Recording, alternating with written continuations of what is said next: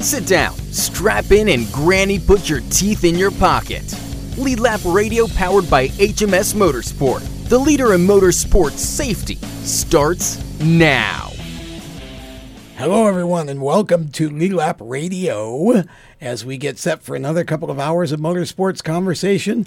My name is Tom Baker. I am here. My voice is a little ways behind me. That's what I was about to say. What'd you lose your voice from this weekend, Tom? Well, I called 25 classes of indoor kart racing at the King of Kings Shootout Challenge over in Martin, Tennessee at UT Martin. So, I think it's a combination of that and just some sort of sinus thing that's going on. Back kart racing again. You just love it too much, don't you? Yeah, you know, you got to do it. We had a nice, the live stream was cool. We were on Speed Sport TV and also Dirt2Media.tv, and it's a missions race. That's why it's called the King of Kings.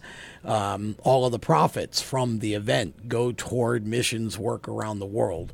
So I think this is my fourth year of calling that race. So, so we got what we got here, folks, and I'm probably going to squeak like a frightened field mouse at times, but we're going to have some fun here, and we're glad to have you aboard, whether you're listening to us on the Performance Motorsports Network or on WSIC TV 25.2. We, of course, are live from the WSIC studios in Statesville, North Carolina, and as you can see, we once again have a full house here. We like full houses. Of course, James Mellick is with me. He is the gentleman behind the board. Seated to my right is Austin Theriault, who I've known for a long time. Austin is a NASCAR driver who is just as comfortable behind the wheel of a Cup Series car as he is behind the wheel of a super late model. And Austin is also part of the, the Performance Marketing Group, which has helped and serves a number of young drivers coming up through the ranks. We're going to talk to him about that as well. And one of the drivers from PMG is also here with us. Howie DiSavino is a young man who is running in the ARCA series and also has a couple of truck starts this year, at least one that we know of, right? You've only announced one, but we're suspecting, or did I miss further announcements? Have you announced multiple starts in the truck? We haven't announced multiple starts yet, but okay. We can always tell you. Is there going to be multiple starts in the truck? Yes, there will be multiple starts. See, I love it when these drivers break news on our show. So if you're listening to this show or you're watching it, you just got a breaking news story. So multiple starts in the truck for Howie for Wintron Racing, correct? Yes, for Wintron Racing. Yeah, so Howie is with us as well, and Howie and his PR director drove all the way down from Richmond, Virginia to be on the air tonight. And I got to tell you, that is some serious commitment right there. Serious dedication. Yeah. Howie was excited to be on the show, and we were excited that we were going to have him. So we're going to talk with both gentlemen. Well, how about this here, Tom? Let me throw something out there. He's driving for Wintron, Howie Correct. is. And when I first got started racing, I changed tires over at Wintron on an ARCA car, back when they had the 32 ARCA car, which they still have. I changed on it, and I also already told Austin I've changed tires on his truck back when he was running it Brad's shop a couple races as well. So I've changed tires at his company and already for Austin. We're all connected over here. We're all connected. It's a small world. Isn't that the song we all learned in like kindergarten? It's a small world after all. For sure. Yeah, 6 degrees of separation or less. And so we're going to have some fun here tonight again. Just please be patient with my voice. I have no idea if it's going to hang in there for 2 hours, but we're going to give it a shot. First of all, Howie, for those in our audience who aren't familiar with you, talk a little bit about how you got interested in racing, first of all, and then walk us through a little bit of your upbringing in the sport. When did you start? What have you raced, etc.? So I was born on a farm, and so I've just been driving like four-wheelers and all sorts of stuff ever since I was little. And one day I just wanted to go to the Richmond race, and I was like 8 years old. So I went and I saw these small little race cars called arena cars. And oh, yes. Yeah, yes. They're half scale. They're like bandoleros. Absolutely. They're like, bandoleros or mini cup. Mini cup. Yeah, mini cup car, basically, yeah. Yeah, and next thing you know, I was like, Dad, I really want to race one of those. And it took me 4 years of like begging, and then I finally got into one when I was 13 years old. and I ran that series for about 2 seasons, and then I jumped into late models for 3 seasons, and then we moved straight to ARCA. Okay, and so you didn't have a whole lot of experience in the little cars before you kind of made the jump to the full-size cars then? No, not at all. We just jumped straight from arena cars straight to late models. Wow. Okay. I would say I met Howie, I think, at the Myrtle Beach. Was it the Myrtle Beach 400? Yeah, Myrtle Beach 400. Myrtle Beach 400 2 years ago, right? No, it was actually it was 2 years ago. It was 2 years ago, and Year just and a half ago. walking around the pit area. So obviously Howie does have some starts in the late model and whatnot, but just kind of a random conversation. Went up to them, asked them how they were doing, and I think you ended up having kind of a difficult day. There's a lot. I mean, that's a competitive race to try to qualify for. Yeah, it is. And myself, not coming from the late model stock world, I was interested in hearing your story, and that's how the relationship started. So I'll let you take it from here, but just a little bit of context on how important the late model stock meeting The starts, yeah. Starts were in at least Howie being on our radar. Well, I want to go back even further than that for a minute, because I was fascinated with his first sentence. I was born on a farm, because I'm a huge proponent of farming, and I drink probably enough milk to keep half the dairy farms in this country substantive. But talk about the farm. What kind of farm? What was life like on the farm for you coming up? And what made you, this young man who was born on the farm, want to go to a NASCAR race? So I live on a 90-acre farm, and it used to be. I love that. Yeah, I love it too. Wow. No one's around you, so it's amazing. I was gonna say. It's amazing. Yeah. But we used to have animals, and then we mainly just grow food like corn and all that stuff. Okay. And then we just started making and eating our own food, and we just really enjoyed it. And then we used to kill chickens and do all that stuff. We were just really off grid, and we run off solar power. Wow. Yeah, and then we have a pond down, and we go fishing. We go Nice. We go on the trails. We can ride the side by side on the trails. So it's just really, really fun, and I think that's what got me into racing, was because I had the trails that I could go fast on, flip and do all sorts of stuff. So I think that's what really got me interested in the racing world. And how did you first find, how do you remember how you first kind of discovered NASCAR? Fast cars and loud. That's all that I really remember. And then I remember I watched one on TV. I was like, Dad, I want to go to one. Okay. I want to go to one. So once you went, you were pretty much, this is what I want to do. Yeah, that's exactly how it went. I just as soon as I saw those small little cars, I was like, oh, I want to race one of those. I never really thought I was going to be in NASCAR. And then as soon as we moved up to late models, I was like, yeah, I want to be in NASCAR. And then now we finally made it. That's a great story.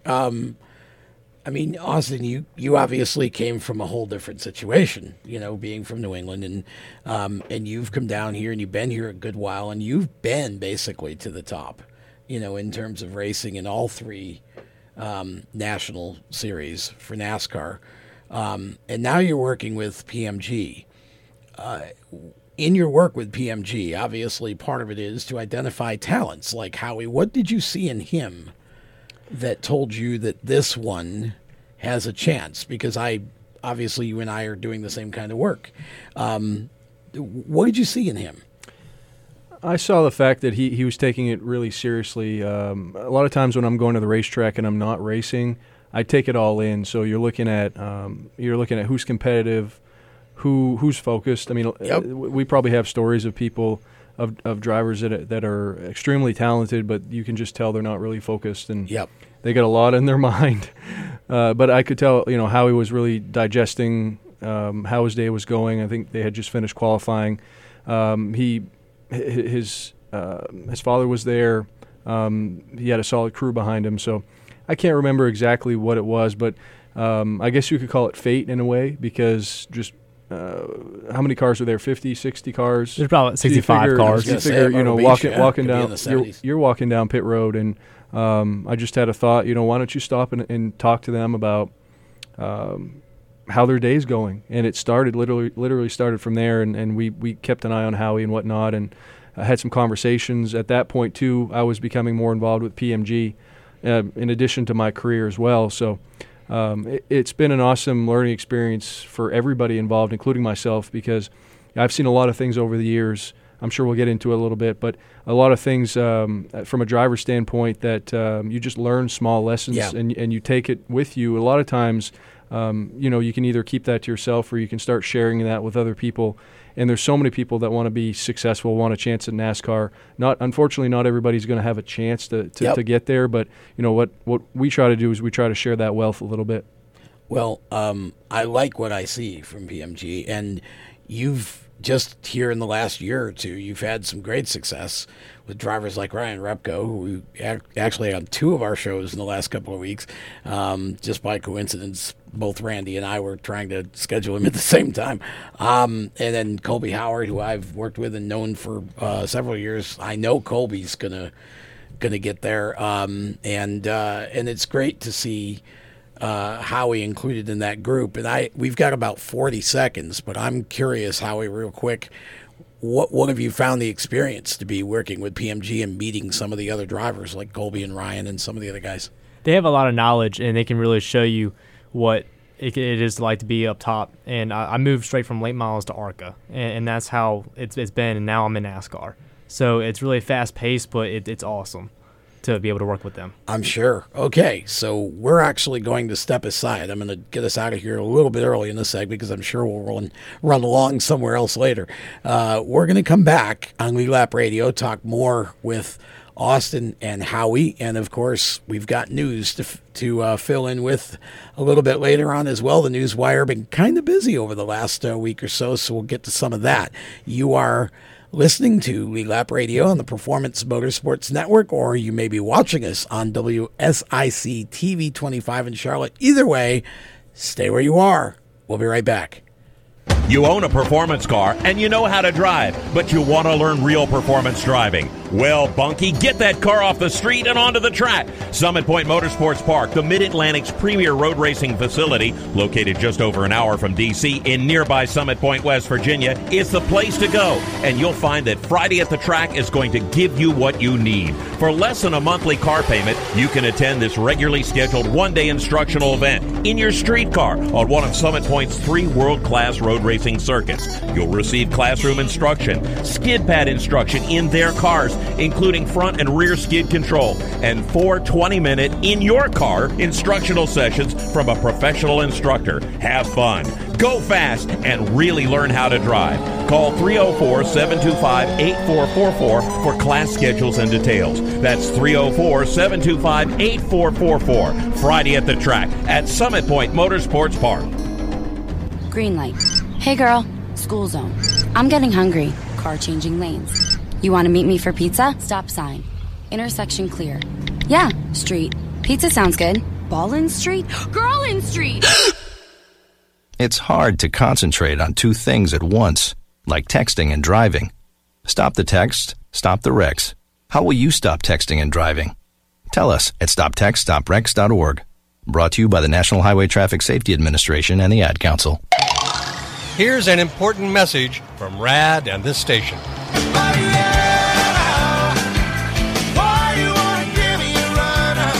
Hi, this is Bob Sheehan from Blues Traveler for RAD, recording artists against drunk driving. I like to party just as much as the next guy, maybe even more, but the one thing I won't do after I've had a few is get in the car and drive. Don't blow it. Always choose a designated driver. Remember, music lives and so should you. Automotive technicians and auto service trainees, how would you like to work at the beach and perform for one of the best car care centers in the nation? Louis Meineke is now looking for skilled automotive technicians to join their award-winning team. If you're a gearhead that knows his or her stuff, or a young up-and-comer that has the motivation and drive to succeed, then you need to make this call today. 302-827-2054. Louis Meineke Car Care Center, located in beautiful Lewis, Delaware, offers a highly competitive compensation plan, great benefits, a flexible schedule, and did we mention that you're going to be working at the beach? Plus, there's a signing bonus for the right candidates. Technicians must be ASE certified and have a minimum of 6 years experience. Beginners advance at your own pace in one of several entry-level positions. But whatever you do, don't wait. These jobs will go fast. Call Tim at 302-827-2054. That's 302-827-2054. Lewis Meineke Car Care Center. Rev up your career. Hi, this is Ross Chastain. You're listening to Race Chaser Radio. Now, back to the show. Welcome back to Lead Lap as we continue with some conversation about motorsports for the next, hour and 45 or so on a Monday night as we record this live. If you miss one of our live broadcasts, if you will just remember Race Chaser Radio, you can go to just about any of the top podcast platforms about 24 hours after the show concludes, and it will be up there for you on demand forever and ever.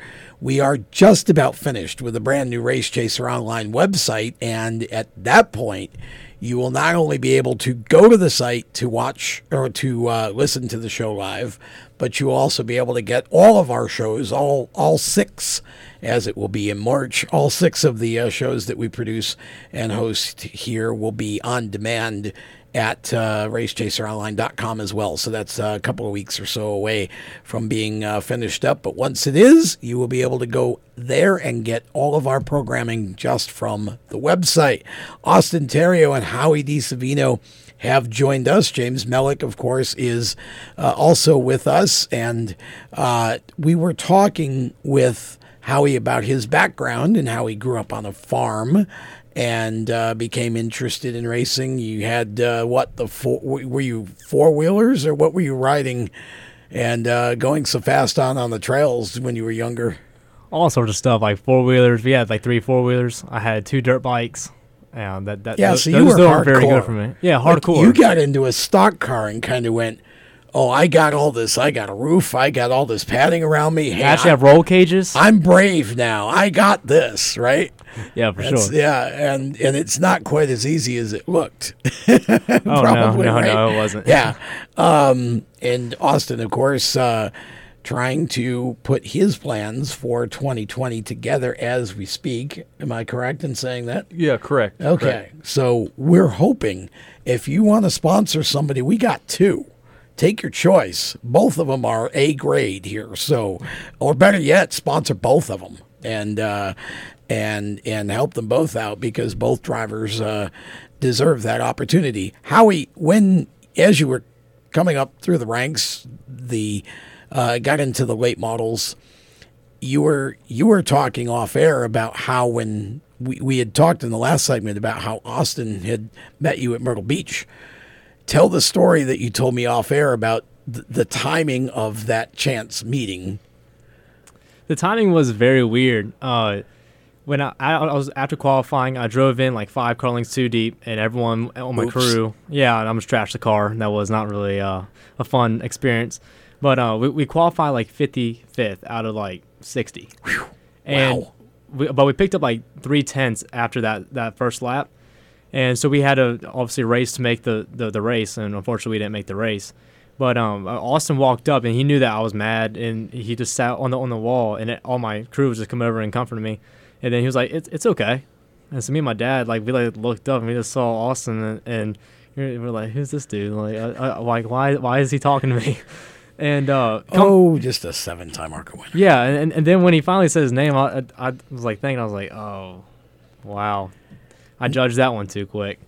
But then, after that, we just became friends, and now we're working together. So, well, there's a lesson in that, and I'm sure Austin learned this a while ago, and you had a chance to learn it. And I, as a media person, we go to the races, and now you have the same situation. You oftentimes go to races you're not racing in. You're going there for your job for PMG. And you're looking at who's there, and you're trying to identify potential, talent to recruit or whatever. And I can tell a story. I came down when I was still living up in New York, where I was born. I came down here in 2001, and a friend of mine was overseeing a big group of legends and Bandolero legends, and there were Thunder Roadsters still back then. And long story short, I went to Concord. Had never been there before, and watching the stuff on the quarter mile. And one of the Bandolero classes came out, and this particular driver was he was leading and running like the wind, and all of a sudden the second place car caught up to him and just literally dumped him. I mean, it was dirty. It was really bad. And so I'm sitting next to my buddy in the stands, Dan, and Dan said, you know who the leader was, don't you? You know who that is, don't you? I said, no. He said, do you ever watch professional wrestling? And I said, yeah, all time. He said, do you know who Ricky the Dragon Steamboat is? I said, yeah, he's one of my favorite characters. And he said, that's his son, Richie. And I said, really? He said, yeah. I said, well, does Ricky come to the track? And he said, yeah, usually. I said, well, where are they pitted? And he turns around, looks, he goes, right over there. So I said, I'll be right back. So I'm thinking I'm going to go get an autograph. I'm going to go meet Ricky Steamboat, get an autograph, because, you know, that's going to be a pretty cool story. At the time, I had a radio show. I was writing for the local newspaper and also for a regional magazine called Trackside. And so I'm thinking, well, this will be fun to talk about on the radio. So I get over there. Nobody's around outside, and the car's already in the trailer, and you have the strips on the back of the trailer that come down. So I parted the strips and looked in. There was the car, but nobody around. So I said, well, darn. So I turned around, was walking away, and I hear this voice from behind, and can I help you, sir? So I turned around, and there was Richie. So, you know, I turned around, walked up again, and I said, are you Richie Steamboat? He said, yes. I said, well, I'm here. I walked over to see if I could meet your dad. And he said, well, he's in Boston at an autograph signing tonight. And I'm like, crap, you know, thinking about. So I said, that's too bad. I said, I would like to have met him. I said, but before I walk away, I want to tell you, I thought what happened to you was a shame because you were running a heck of a race. Now, he's 13 years old at the time. And here was his response. He hasn't known me 5 minutes and has no idea what I do. And his response was this. That kid does that to me every week. I'm going to go and tell the officials either he goes or I go. Just like that. He was incensed. So I kind of smiled at him. I said, well, you could do that if you want to. I said, but let me ask you a question. If you walk up to a grown adult official and you're 13 and you say what you just said to the official, how do you think he's going to respond to that? And he thought about it a second. He said, okay, I'll stop. And so I said, that's probably a good choice. Now, the second place car was Stephen Wallace. So I knew in the back of my mind that wasn't right. There wasn't.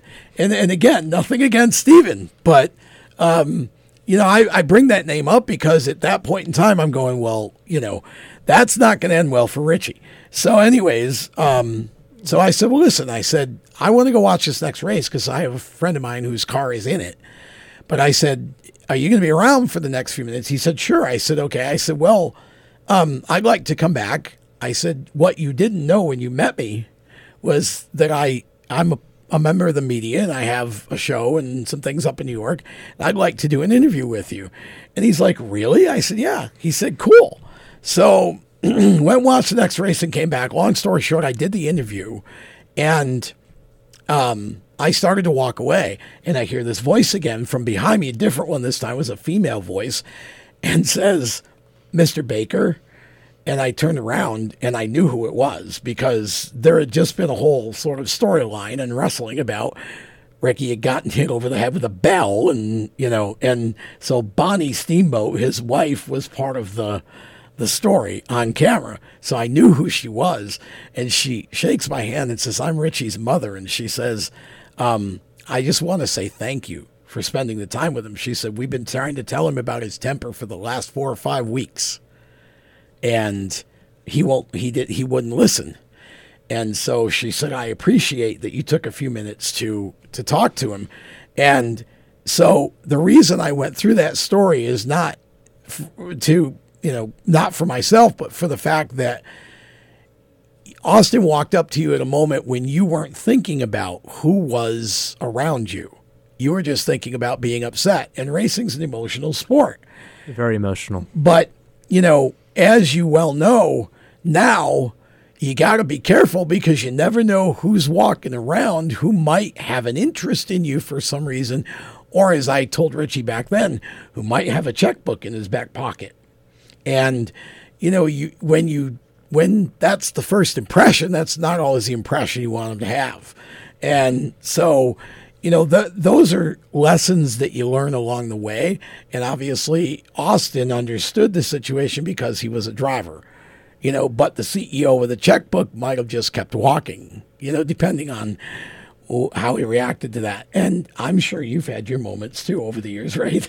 Yeah, for sure. Every driver does. Some more than others, but it's part of growing up as a driver, trying to manage your emotions. Yeah, and so thus began all that between the two of them. And now I'll come back to you for a second. We've got about 50 seconds left. In a short amount of time, what is PMG doing for Howie? So the thing that we found, or at least I found, wasn't happening. A lot of times drivers come in from the outside looking in, and they say, like Howie mentioned it, he has these big goals, and that's great to have because you have to have the goal. Right. But trying to basically put a path in place to get there as quickly as possible, and navigating through the different series, and what we call it the path of least resistance. There's resistance no matter what. That's exactly right. Trying to just be efficient with time and money, and because most people just don't have unlimited sponsorship and backing, so you really got to be smart. So yes, you do. There's a lot of other things, but the main thing is just career path consulting. We'll talk more about that as we continue here. You are tuned in to Lead Lap Radio, and we're happy to have you. We will be back right around the turn.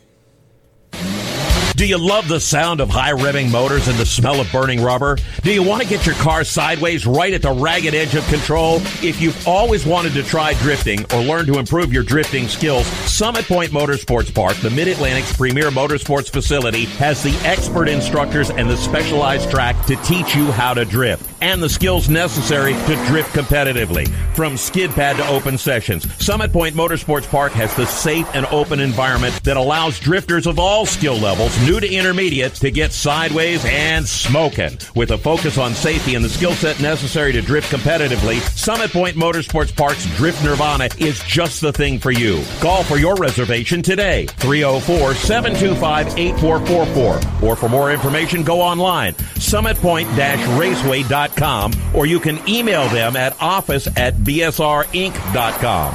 Drift Nirvana, getting you sideways the right way. HMS Motorsport is the leader in motorsport safety. HMS serves a majority of NASCAR, IndyCar, and IMSA WeatherTech teams, as well as countless SCCA and club-level racers and driving enthusiasts throughout North America. Featuring world-renowned brands like Schubert helmets, Schroep belts, Adidas suits and shoes, Valero fireproof underwear, Lifeline fire systems, and even Racecom radio kits, HMS has the right product for your type of racing and your budget. Their representatives are experts on making your track driving as safe as possible. With locations in Mooresville, North Carolina, and Danvers, Massachusetts, the staff at HMS is always ready to take the time and help you find the right product for your specific safety needs. You have family and friends who care about you, so don't settle for second when it comes to motorsport safety. Just stop in to HMS Motorsport, visit them on their website at hmsmotorsport.com, or send them a message on Facebook. Tell them the folks from Race Chaser Media sent you. What an awesome game. What's up with your car? I don't know. It won't start. How are we getting home? Chill. My parents signed me up for the roadside assistance from Lewis Meineke. It was free with my oil change. They'd come and get the car started or get us home and tow the car to the shop. Good to know. With my driving, my parents never know what to expect. When you join the Meineke Car Care Club with a $35 preferred service, you get 4 free months of roadside assistance, including tire change, battery jump, lockout service, towing, and more. Contact Lewis Meineke, located on Route 1, or call 827-2054. When do you think of a plumber? Like most people, even if it's an emergency, you can be confident about who will arrive to help you. For quality and reliability, count count on someone you can trust. Call on the plumbing services of Hague Quality Water of Maryland. Plumbing doesn't have to be an emergency. We handle all kinds of preventative maintenance too. Hague Quality Water of Maryland is family owned here in Annapolis since 1993. For a refreshing choice, call us at 888-84-WATER or visit us online. Hey, this is Reed Wilson, and you're listening to Race Chaser Radio. Now back to the show.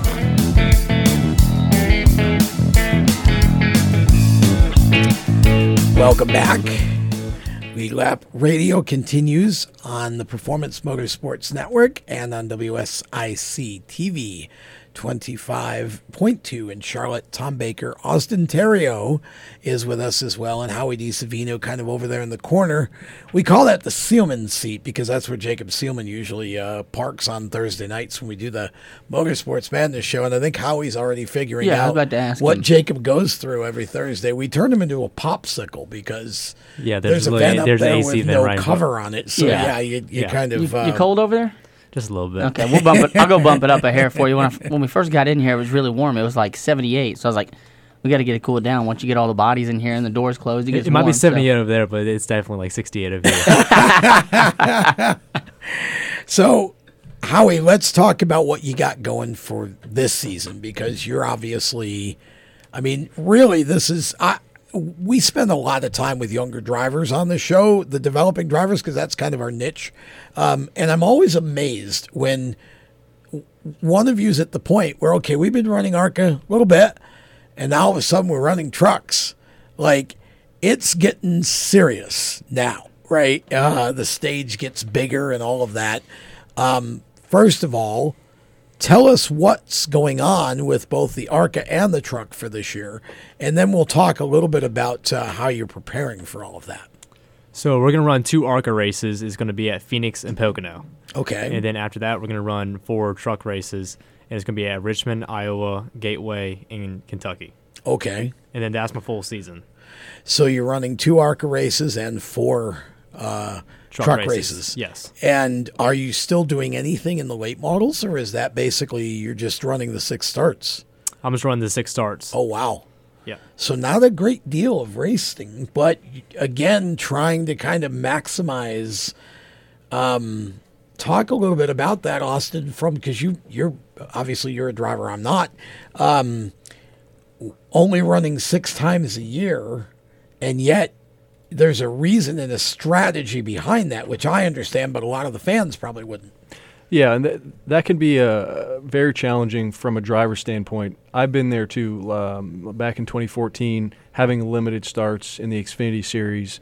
Same thing, 2015, limited starts in the Truck Series. The thing that Howie and I sort of have in common is I like to say being thrown in the deep end. Yes. So when you're coming from the late model scene and step into a big car, an ARCA car, a truck, that's like jumping off in the deep end. I don't care how many starts you have in late models, there's going to be a transition. So, what we found is sometimes it's better to make the transition now. And so in Howie's case, that happened last year. And certainly I think Howie could agree it's quite a transition.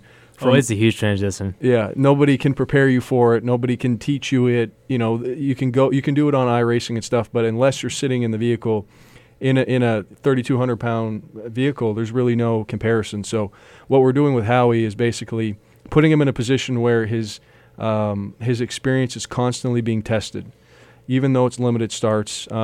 Luckily, they've signed on some sponsors for the year, and I'll let Howie talk about that later. Yeah, but we'll get to that. It's like finding that balance and that fine line, getting the sponsors in place. They said, okay, look, we can do 6 races. So then we had to go back to the drawing board and looking at these different tracks. Richmond's a short track. You got Pocono, that's 2.6 miles. Yeah. You get a mile and a half in there. It's a triangle. You get a bunch of different tracks, different configurations, so that Howie is constantly learning. He's constantly being challenged.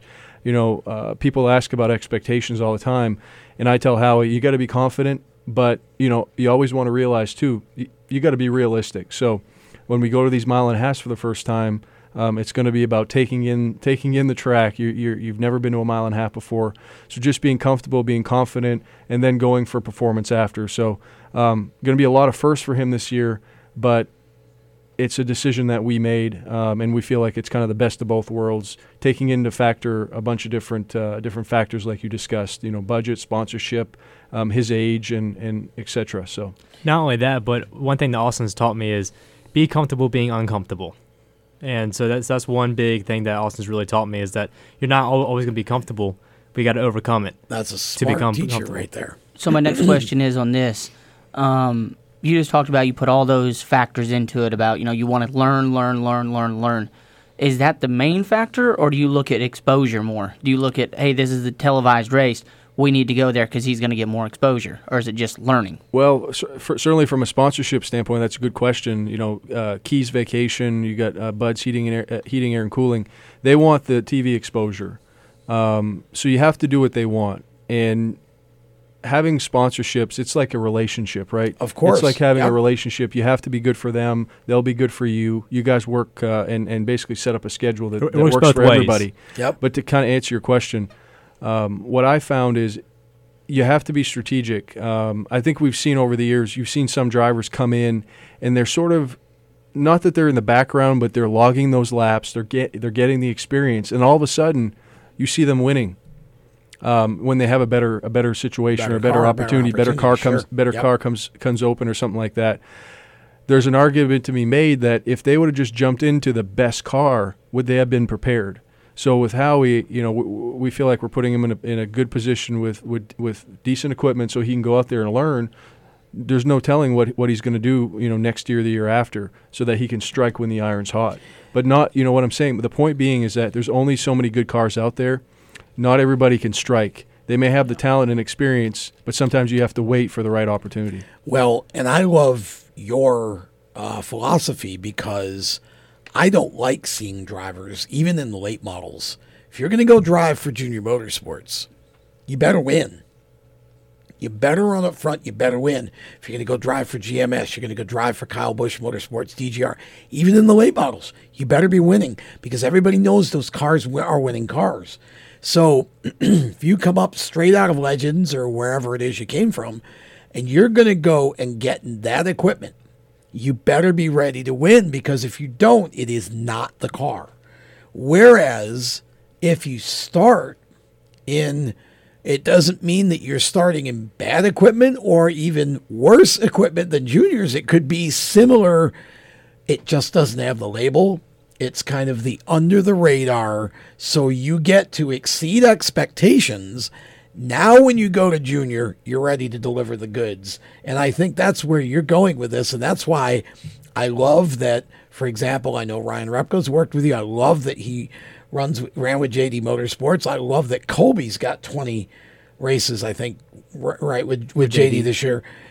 Colby Howard, and there's a situation. JD is a what I call a great first team. They're very reliable. You know what the equipment can do.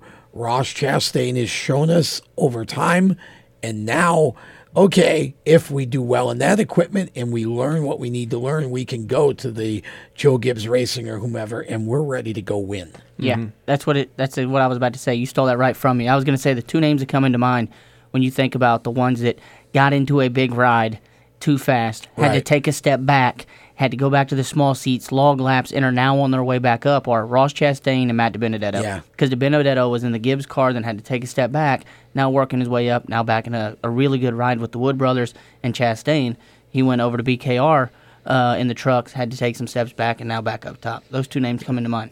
I feel like I've had my own story as far as that's concerned. I agree. Coming out of the Super Late models, having some success there, all of a sudden finding myself in an ARCA car and winning, and then having an opportunity with Junior Motorsports, you've got to be able to perform. Yep. You can come up with all the excuses in the book. Hey, it's only a few races. I didn't figure it out. But that doesn't mean you can't take the step back. You got to understand the circumstances, take the step back, and then win 8 ARCA races and a championship. you're always going to have an opportunity to prove that you can win. But the problem is you're not going to have 3, 4, 5, 6 different opportunities. You have to be able to work as it comes and adjust as the situation changes. Yeah, I feel like jumping right into the best ride available now. A guy like William Byron. Okay, Williams stepped up to the plate. The stage got really big, really quick for him, and he responded. Not everybody does, and it's not because they're not as good as William or whatever.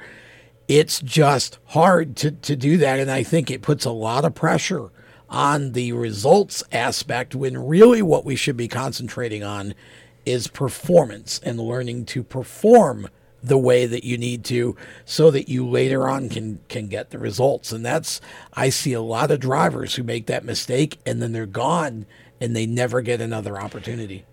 And I feel like sometimes that's just because of the sort of focus that's put on being with a cool team, of course. being with a good name. It's the name, the brand. And you know this well because you give advice too. Sitting down with somebody and giving that advice that's not popular. Yeah. That's what's needed in this sport. I feel like I don't care whether you're a driver or whether you're a crew member coming up through. If having somebody that you can sit down with, that you can work with, whether it's a mentor opportunity, it doesn't even have to be a mentor opportunity, just a friend that you can trust, that's going to give you sound advice. Sometimes not what you want to hear, but puts it in perspective. And I feel like you're going to get farther that way. I agree. 2 things I always tell any driver that I'm talking to. One is I'm going to tell you the truth whether you want to hear it or not. That's the first thing. The second thing is that when the whole focus for you at the lower levels is knowledge. You can get that in a lot of places. If you go too high, too fast, and you're not ready, then it makes it much harder to get a second opportunity. I don't know that Daniel Hemrick wasn't ready for Cup this past year, but here's what I do know. I believe that Daniel Hemrick stepping back and ending up at Junior Motorsports in the Xfinity Series is a great situation for him because I believe he can go win races with them. And if he does that, he'll get another shot in the Cup Series. So it's exactly what you just said. Sometimes you got to take a step back in order to go forward. Now, we'll talk with Howie a little bit about what that kind of means for him and what the plan is and all of that. We'll get his perspective on it when we continue with Lead Lap Radio right after this. Everywhere you go, you hear it, and you see it. It's coming at you through your phone, your tablet, and your computer. It's broadcast from your favorite radio station, TV networks, and cable companies. It's in the stadiums, the arenas, the ballparks. It screams for your attention at the mall. It's interactive on Main Street. It's even coming at you from the gas pump at the nearby convenience store. What is it? It's digital content. It's digital content. It's digital content. Somebody has to create it. Somebody has to manage it. So whether your dream is to write it, design it, create it, call it, produce it, voice it, host it, light it, shoot it, switch it, record it, color correct it, edit it, code it, repurpose it, tweet it, blog it, post it, compress it, upload it, replay it, or make sure it gets to where it's got to go when it's got to get there in the format it's got to be in, you need to attend Carolina School of Broadcasting. The skills you will learn, the experience you will get, and the connections you will make at Carolina School of Broadcasting will open the doors to the career you want in digital content creation and digital content management. Call or come by today. Click csbradiotv.edu. Everyone knows Strutmasters is the suspension experts for luxury vehicles. And now we offer motorcycle products. Introducing Easy Rider, complete motorcycle air suspension, brought to you by Strutmasters.com. You can raise and lower your bike with the flip of a switch. Take those long rides with the ultimate comfort of Easy Rider air shocks. They're backed by Strutmasters, and you won't believe the low price. Check out Easy Rider motorcycle air suspension at Strutmasters.com. Parents, your son or daughter has had their license for a while now, but you want to make sure they're prepared for any situation they may face on the road. High school driver's ed doesn't teach them to drive defensively. They need to be prepared for any highway emergency. For less than a month's insurance, and a whole lot less, BSR instructors at Summit Point Motorsports Park in nearby Summit Point, West Virginia, will teach your son or daughter how to respond instantly and positively to unexpected situations on the road.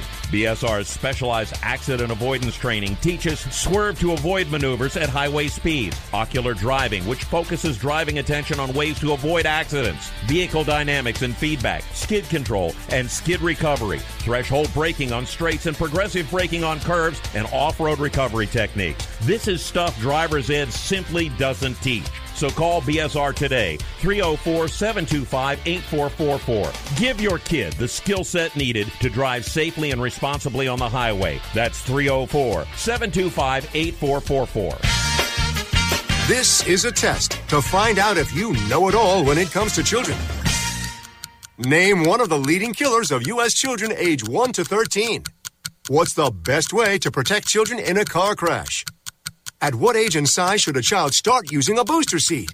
Don't assume you know it all when it comes to car seats for your child. Go to safercar.gov/the-right seat and know for sure. Brought to you by the National Highway Traffic Safety Administration and the Ad Council. Hi, I'm Jesse Love, and you're listening to Race Chaser Radio. Now back to the show.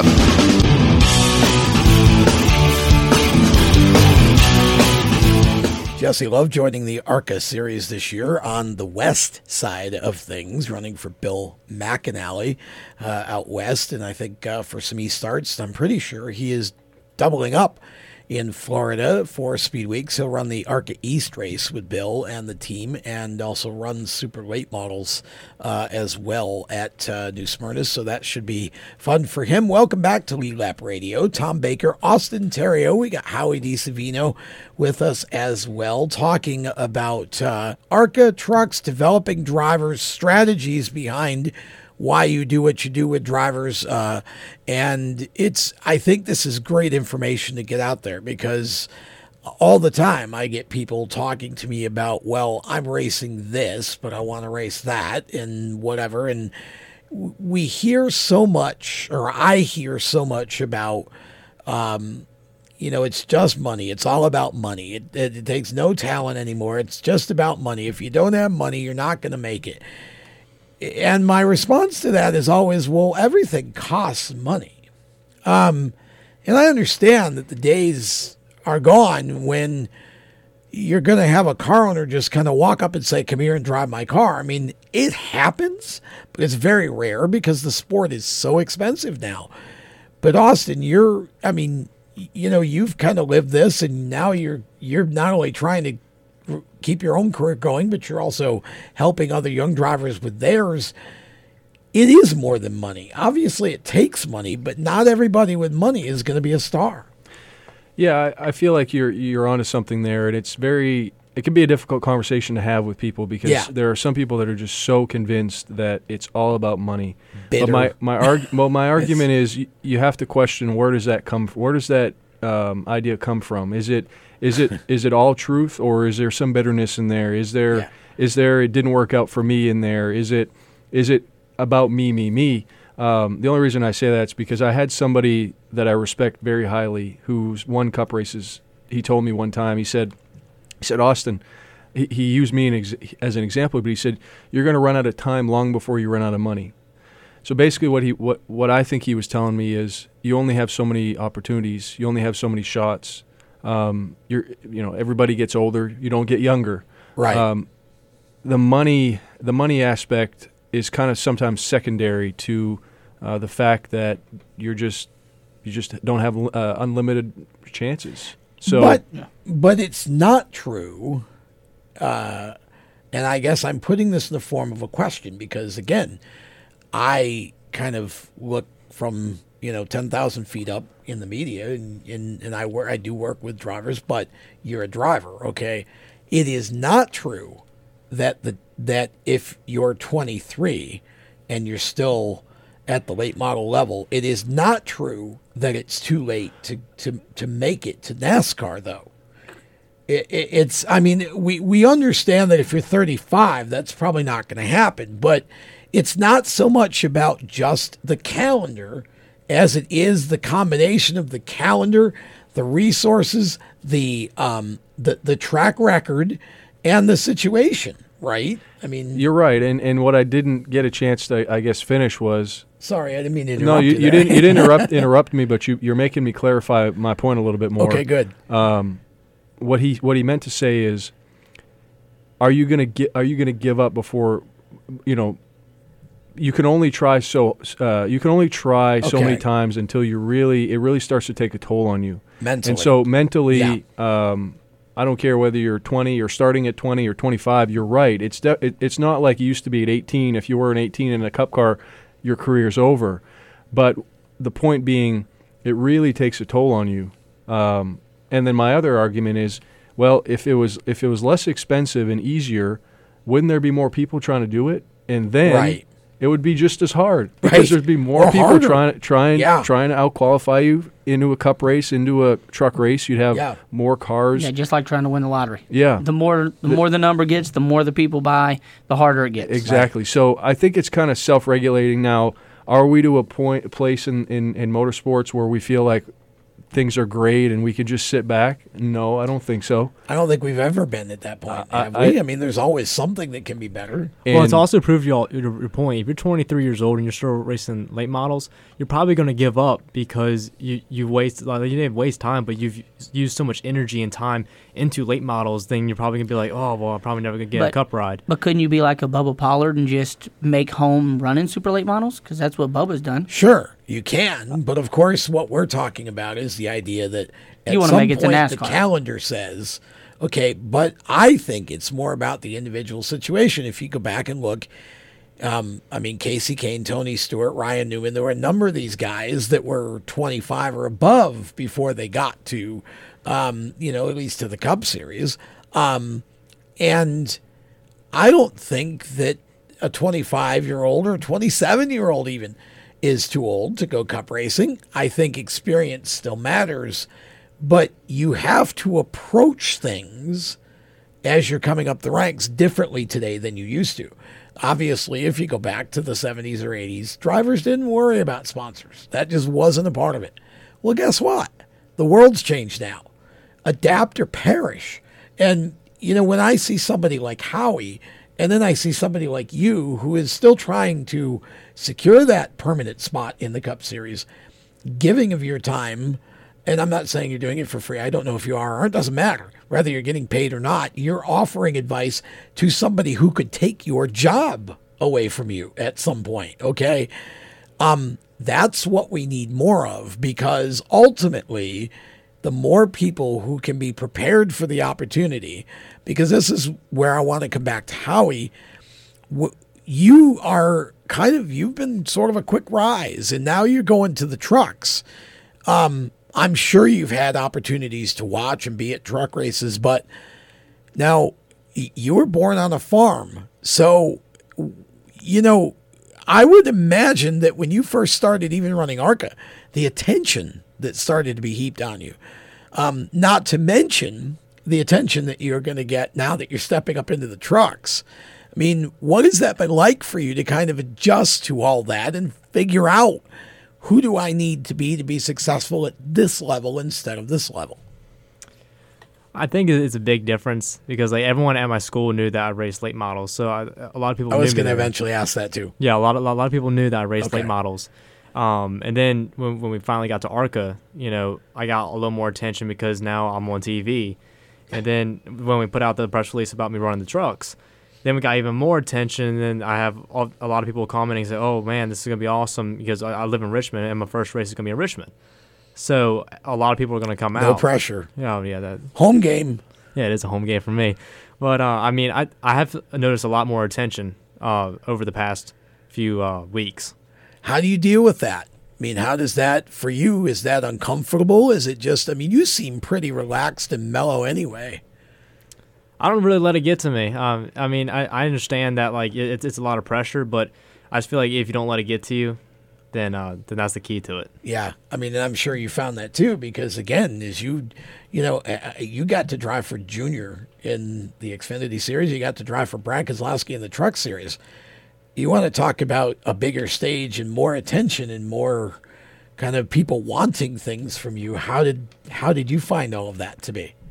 Well, I learned as I went. You're right. It's just sometimes it feels like all of a sudden you wake up and you have this connection with a famous Cup driver and you're driving for him. Sometimes people don't see what happens behind the scenes. Exactly. What's required to get in that position. You just didn't wake up and necessarily get the call.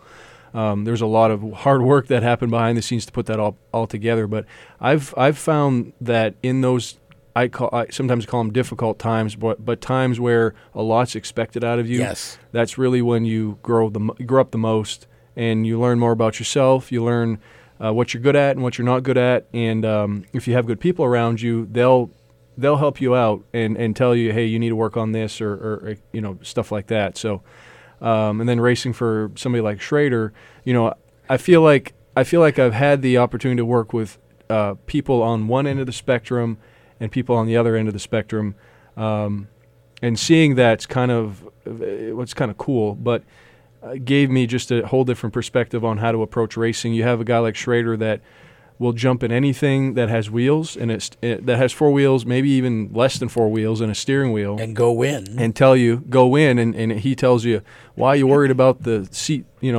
hitting your shoulder like that? Just jump in and drive, because he grew up in that era. Right. And other drivers that I've worked with that they take that stuff very seriously, and they have to make sure they're comfortable. They have to make sure that they can really focus on the task at hand. So that's taught me a lot about how to approach racing, and Howie's going to see that as he works his way up through the ladder, through the system of racing. You got a guy like Kevin Sawinski with a lot of experience as a driver, now as a team owner. He's got a lot on his plate, between ARCA and trucks and stuff like that. And then as Howie moves up, he'll race for different owners and different crew chiefs. It's a complicated story, and you might not miss it, but I feel like driving for different race teams, every race team has a character on the race team. Yep. And it's like there's one guy that works at Team A, and he's so much alike the guy that works at Team B. And I've encountered that, and it's kind of amazing to see the sort of network and partnership that it takes to make a team successful. You have these key people, and they're different. They don't know each other, but they just seem so alike. Yeah, and see, for me, I know, I look at somebody like Howie, and it's like, okay, I want to sit down with him. I want to know, how would you describe yourself? What are your strengths? What are your weaknesses? What scares you? You're basically, and a lot of times the answers I get, wow, I've never been asked that before. I've never been asked that question. And you're 18. It's like, really? Well, this is how you learn about who you are. And then I want to teach that driver how to deal with different personalities, because what we end up learning is that we need to adjust our personality based on who it is that we're working with. And it's a lot of what you just said. Every crew chief, every team owner, every team is different. So it's the character's different. So you learn how to work with people, of different personalities with different priorities, so that you can fit in no matter where you go. We're going to talk more about all of this as we continue on Lead Lap Radio. We appreciate you being with us. We'll step aside. We'll be right back. Stay with us. When do you think of a plumber? Like most people, even if it's an emergency, you can be confident about who will arrive to help you. For quality and reliability, count on someone you can trust. Call on the plumbing services of Hague Quality Water of Maryland. Plumbing doesn't have to be an emergency. We handle all kinds of preventative maintenance too. Hague Quality Water of Maryland is family owned here in Annapolis since 1993. For a refreshing choice, call us at 888-84-WATER or visit us online. Here at Lewis Meineke, we're more than just your average car care center.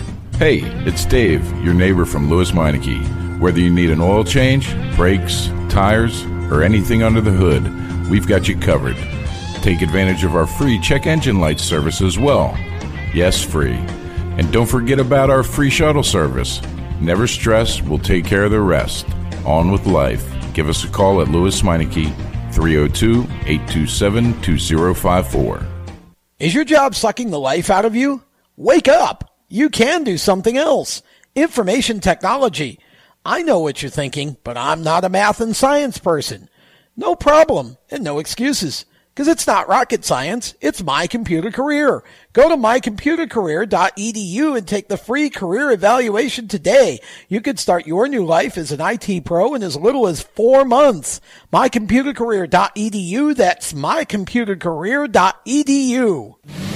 Do you love the sound of high revving motors and the smell of burning rubber? Do you want to get your car sideways right at the ragged edge of control? If you've always wanted to try drifting or learn to improve your drifting skills, Summit Point Motorsports Park, the Mid-Atlantic's premier motorsports facility, has the expert instructors and the specialized track to teach you how to drift and the skills necessary to drift competitively. From skid pad to open sessions, Summit Point Motorsports Park has the safe and open environment that allows drifters of all skill levels, new to intermediate, to get sideways and smoking. With a focus on safety and the skill set necessary to drift competitively, Summit Point Motorsports Park's Drift Nirvana is just the thing for you. Call for your reservation today, 304-725-8444. Or for more information, go online, summitpoint-raceway.com, or you can email them at office@bsrinc.com. Drift Nirvana, getting you sideways the right way. If you own a gun, you have a full-time responsibility. When you aren't using it, be sure it can't get into the hands of curious children, troubled teenagers, a thief, or anyone else who might misuse it. Your family, friends, and neighbors are all counting on you. Remember, always, lock it up. For more information on firearm storage safety, visit ncpc.org. This message brought to you by the National Crime Prevention Council, the Bureau of Justice Assistance, and the Ad Council. Hi, this is Tyler Ankrum, and you're listening to the Race Chaser Radio. Now back to the show. The Crossing Guard, Tyler Ankrum, bringing us back. Another guy who likes farms. Yes. Yeah. Lives on the farm right now, as a matter of fact. Yeah, sure does. Tyler's an old soul, that boy.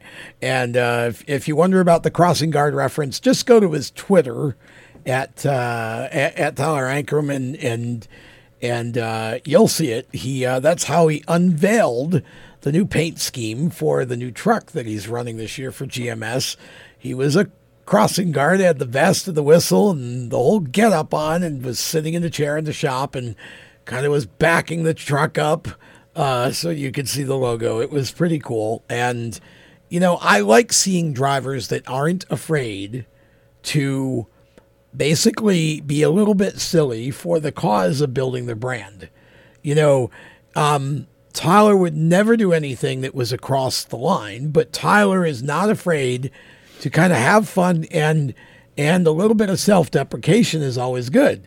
And, you know, that kind of personality is what social media requires now. So I just thought that was funny. And I told him the next time we have him on the show, he's got to wear the crossing guard outfit when he comes in. But talking racing here on Lead Lap Radio, and have really enjoyed our time so far with Howie DiSavino and Austin Theriault. And it's interesting for me, as someone who works with younger drivers, but also does a lot of media work. We've got someone who's by no means old on the calendar, but has been in the NASCAR National Series. That's one perspective, and the other perspective is someone in Howie DiSavino who is 18 and has run some ARCA races, but is making some truck starts and a few more ARCA starts this year, and kind of hasn't had that experience. And so it's been some good discussion to talk about the pros and the cons and all of the issues of money and strategy and all of that. To look at it from the fans' perspective, I think one of the things that we fight is that I hear from a lot of fans that part of the reason why they're frustrated with the youth movement is because the younger drivers, if you move too quickly, you have no time to establish your brand at the local level so that the local fans can learn to appreciate you and then have that emotional connection to you as you get up to the National Series. Now, you were fairly young when you came down here, but I feel like you had sort of cemented a place or had run enough of the late models and such up in New England that you were able to have that fan base. When you came here, you had a pretty decent sized following. Is that Is that accurate? Yeah, and most of the people were from New England, just because that's Okay. where I raced. I raced on the American Canadian Tour, Yeah. Pass Tour, so Yep, that takes Pass us North. Maine, New Hampshire, Vermont, Canada. So yeah, I raced there for 2 or 3 years, and it was actually a great learning experience. Seeing all these different tracks kind of prepared me for having to adapt. But going back to your question, it's a legitimate concern that I think everybody shares. The question is, how can we get short track racing to a place where you brought it up, where people feel like they can have a home there, so that they're not constantly pushed up. Right. Hey, I got to get to the next level. More people like Bubba Pollards. The Bush North scene back in the day, there's a lot of drivers, because that's where I'm from. Absolutely. There's a lot of drivers that they eventually made it to NASCAR, but they got quite a following, and people knew who they were. They were excited because the fans were rooting for them because they won at Oxford Plains Speedway, or they won at the local short track. Unfortunately, it seems like everybody's just so driven off of age. And going back to your conversation, I don't know how we fix that, but I think if we can make short track racing so that it's healthy and it stands up on its own, you're going to have more veterans staying in the sport. And if we can have more veterans staying in the sport, then that'll just make the short track scene healthier. Yeah. When I raced the American Canadian Tour, you had a lot of veterans, and they helped bring us guys up. Yeah. Even in the past tour, I see some of that dwindling because the veterans are getting older, they're getting out of the sport. Yeah. So it's like, well, who's gonna change the guard there? Who's gonna be the next guard? Yeah. And in order for that to happen, I feel like whether it's NASCAR or whoever has to get involved, we've got to be putting some money back into the short track levels of racing. Well, I think that is a great point. I also think that when we started letting 12 and 13-year-olds run full-size late models, we hurt ourselves too, because it's not that they can't handle it, because we see all the time these younger guys winning late model races, and big ones too. But I think, again, the local fans looking at that are saying, well, this kid is only here because Daddy had enough money to put him here. Which at that point in that kid's career, I would actually agree with. I think when you had to be 16 or 15 or 16, whatever it used to be, had to have a driver's license, I think what happens, you spend more time building that brand at the lower levels, in your quarter midgets, your Legends cars, etc. You get to late models at 16 or 17, and now you're a little older, you have a little more of your own personality, and I think the fans better identify. I look at a driver, for example, like Ryan Millington. I think that's a kid who easily could be racing trucks or whatever in NASCAR, and I worked with him for a bit. But ultimately, he, I think, enjoyed the short track level enough. He wasn't willing to give up everything he had to give up to go big time racing. And now he's been at Hickory 3-4 years. He's won a couple championships. He's got a fan base. So if somebody ever gave him an opportunity in a year or two to go up, he would carry that fan base with him. And so I think, as a younger driver, I look at somebody like Howie. How does Howie get that emotional connection that he needs in order to have the fan base? How do you, as PMG, he's got his PR guy here. It's so hard to build that brand when you're not staying in one place long enough to get any kind of reputation. Yeah, so what we find is we find a lot of drivers building that personal brand. They're identified as a race car driver, but they find something interesting about themselves that's different, and they talk to the world through that lens. I mean, you look at it comes to mind Noah Gregson. He's kind of found his niche, and they're like it or not like it, he's getting noticed and he's getting out there. Yeah, that doesn't mean that everybody has to be Noah Gregson. You look at Ankrum. You're good point. Probably not similar as far as personalities, I'd say, but they're finding their own way, and it's the same thing with Howie. Howie is a race car driver, but for somebody like him, he's moving up so quickly, so he's got to find a way to identify with his audience, and tell his individual story, where he came from, what makes him different. And you're right, that can be a very, very big challenge. It is, and I think that's where you need that person that can help them to learn enough about themselves to be able to say, look, here's what's unique about you. Like I said earlier, Howie had me at, I grew up on a farm. Okay, well, to me, that's interesting, and that makes him different than a lot of the drivers who, obviously had very different situations growing up, who are his age trying to make it. So what is it about you that's unique and different from everybody else? And I think, the whole key to branding is learning how to tell your story, right? And having opportunities to tell that story.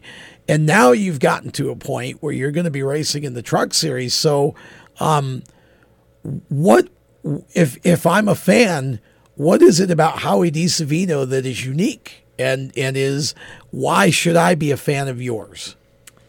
One reason why I think that you should be a fan of mine is I just have a way different story. A lot of kids start racing when they're very, very young. I started when I was 13 years old, and then I jumped into late models when I was 14.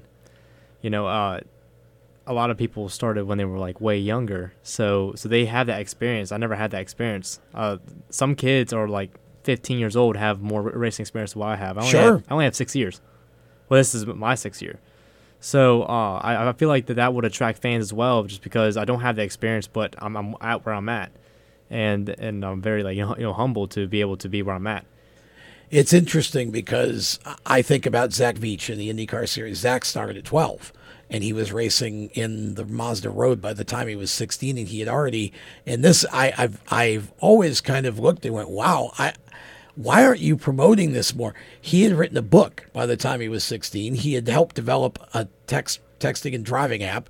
He had worked with a couple of different bullying causes with some very big, like Justin Bieber and Oprah, I think, and a couple of others. I've interviewed him several times on the shows, and Zach's always fun because Zach has a very different story to tell about himself. And so I love the fact that you've had so little experience. Obviously, the talent has put you where you are, but at the same time, I think the unique thing for me with you is that you came from a very different upbringing in a lot of ways, and I don't think you come from a racing family, right? No, I'm first gen. No one in my family has ever raced. I'm the first person in my family to race. What does your family think about all this? That's a tough question. I mean, my mom loves it. My sisters, they're kind of into it, not too much. My dad actually does not like racing at all. Really? He does not like racing at all. He thinks it's boring, but he only likes it because I like it. And he likes watching me race. But I will say, just because I know them well now, they're very much behind Howie. Oh, I'm sure. Very supportive, and I think that's so critical for anybody that's going to be successful. Is I ask people, is your family behind you? And if your family's behind you, that's half the battle. You're going to be successful. Yeah. Well, yes, I agree, and I think my question was more directed to what do they think about this quick rise that you've had, more so than just you racing, because it's pretty amazing to see somebody start at such a young age. At such an advanced age for our sport, 12, 13 years old, and by the time you're 18, you're racing trucks. That's not normally how this is done, right? You know that yourself. Yeah. So, I mean, I've got to believe that they're kind of looking at you going, wow, you must have something because, you're basically 2 steps away from a cup opportunity. But when I heard it, I had the same thought that they had. I was pretty shocked that I'm getting this opportunity to be able to race in NASCAR. I'm sure it's amazing now. You say a lot of your friends knew that you race late models. How much time do you get to spend with those friends now that you're doing all of this? How is your life changed, your schedule changed, even though you're only running part-time in these bigger series? I really don't hang out with anyone. Besides my girlfriend, that's the only person I really hang out with, and my mom. That's it. Yeah, that's go ahead. No, I was just going to comment. I think if you talk to racers in general, there's different sacrifices that we all have to make, and you would never want to compare. Yeah. You would never want to compare yourself to somebody that's on the front lines fighting for our freedom or anything like that. But everybody has to make certain sacrifices, whether you're a driver, whether you're we were talking during the break about working on the crew and the demands of traveling and being away from your family and et cetera. Yep. So it's similar to... It takes a toll. It does. It takes a toll. I mean, you have to be committed. You have to put time in. And I think you knew this, but you probably need to be reminded. I started racing when I was 13. So Howie and I have... We have a connection. Howie and I, we have a little bit of a connection as far as that's concerned. Very, very quickly... When I put my mind to something and I feel like he's the same way, it's usually full speed ahead. It's not halfway in, halfway out. And I think if you're going to start late, Byron, he put his mind to it, and he's extremely successful. He was 11, I think, when he first started racing Legends. So there's outliers everywhere. And if you're going to be an outlier, you have to be prepared to put the work in. And you have to get noticed. You have to get noticed. Well, and see, that's really where I was wanting to go with all of this. Is people see, I think, too much of the write a check, get the ride. They don't see, well, even if that's how they got the ride, there are other people with checks. You still have to do all the other work behind the scenes. And if you're not a person who has that ability, you have to do twice as much work. And you got to want it bad enough to be able to put in the time, because otherwise you're just not going to get there. And that's true of anything in life, not just driving a race car. I think you hit the nail on the head. It's money. Money's always going to play a role in the sport. Of course. But you and I can look at a list, and we're not going to name names, but we can look at a list of people that have been successful, come and gone, but are no longer in the sport, and they had a very, very large checkbook, and other people that had less money that are still here. Money can get you there a little faster. It can't guarantee that you stay unless you just keep spending it. And with that, we'll step aside. Back with more with these two young gentlemen right after this. You own a performance car and you know how to drive, but you want to learn real performance driving. Well, Bunky, get that car off the street and onto the track. Summit Point Motorsports Park, the Mid-Atlantic's premier road racing facility, located just over an hour from D.C. in nearby Summit Point, West Virginia, is the place to go. And you'll find that Friday at the track is going to give you what you need. For less than a monthly car payment, you can attend this regularly scheduled one-day instructional event in your street car on one of Summit Point's 3 world-class road racing circuits. You'll receive classroom instruction, skid pad instruction in their cars, including front and rear skid control, and 4 20-minute in-your-car instructional sessions from a professional instructor. Have fun, go fast, and really learn how to drive.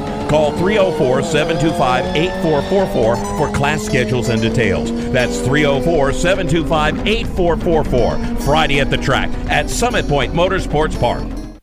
Motorsports sales professionals. Performance Motorsports is looking to build a team of experienced media sales professionals to represent our programming to the industry's top companies, magazines, and racing series. If you have motorsports sales or marketing experience, know how to work with agencies, understand social media, and are incredibly creative when it comes to working with clients and promotions, then we want to hear from you. Top performers are richly rewarded. Your imagination is the only limit here. Call 717-749-0444. That's 717-749-0444, or email us at scorpionradiogroup@gmail.com. You want to ask for Sue. Is your job sucking the life out of you? Wake up! You can do something else. Information technology. I know what you're thinking, but I'm not a math and science person. No problem, and no excuses. Because it's not rocket science, it's My Computer Career. Go to mycomputercareer.edu and take the free career evaluation today. You could start your new life as an IT pro in as little as 4 months. mycomputercareer.edu, that's mycomputercareer.edu. The Performance Motorsports Network is a compilation of shows about motorsports. From technical to controversial to just fun, everything you like about racing and gearhead stuff is right here on one internet channel. The Performance Motorsports Network. Tell your friends about it.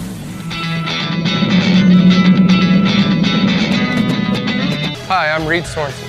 Racing has been a part of me and my family for as long as I can remember. I had to make tough choices early on to get to the top. It took hard work and dedication. But it's those tough choices that help me prepare for challenges I would face as a cup driver. Make the right choices today and be ready for the challenges tomorrow. This message is brought to you by the U.S. Air Force.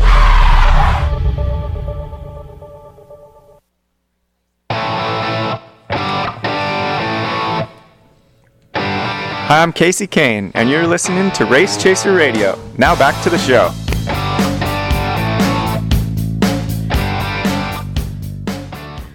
He's a fun guest, that Casey Kane. Boy, we enjoy having him on the program. We've had him on a couple of times and always have a good time with him. And he's just one of those drivers that, again, he can drive anything. And he had a great career and still enjoys running, obviously, whatever he can. We always appreciate the time that a driver of that stature spends chatting with us on the show. So with that, welcome back to Lead Lap Radio. Tom Baker with you on a Monday night, coming to you from the WSIC studio in Statesville, North Carolina. Austin Theriault is with us tonight, as is Howie DiSavino. Both have in common that they are part of Performance Marketing Group's program. Austin on kind of the, I guess, what would you say? Would you call it management or just call it kind of coaching and mentoring? I own half of it, so. Okay, so I was not aware of that. Yeah, it's a little bit more. I'm a little bit more involved than I would say. Yeah, so we'll call him co-owner. Yeah. Okay, and of course, Howie is a driver in that program. How did you come to? Were you half owner from the beginning, or how did that? It evolved over time. Okay. I've known JR for many years. Met him when I first started racing. Okay. Late models probably for Brad when I moved down. We've stayed in touch, and it just so happened. I think after when I slowed down and when I got hurt, life changed for me, and I got the ARCA opportunity with Schrader.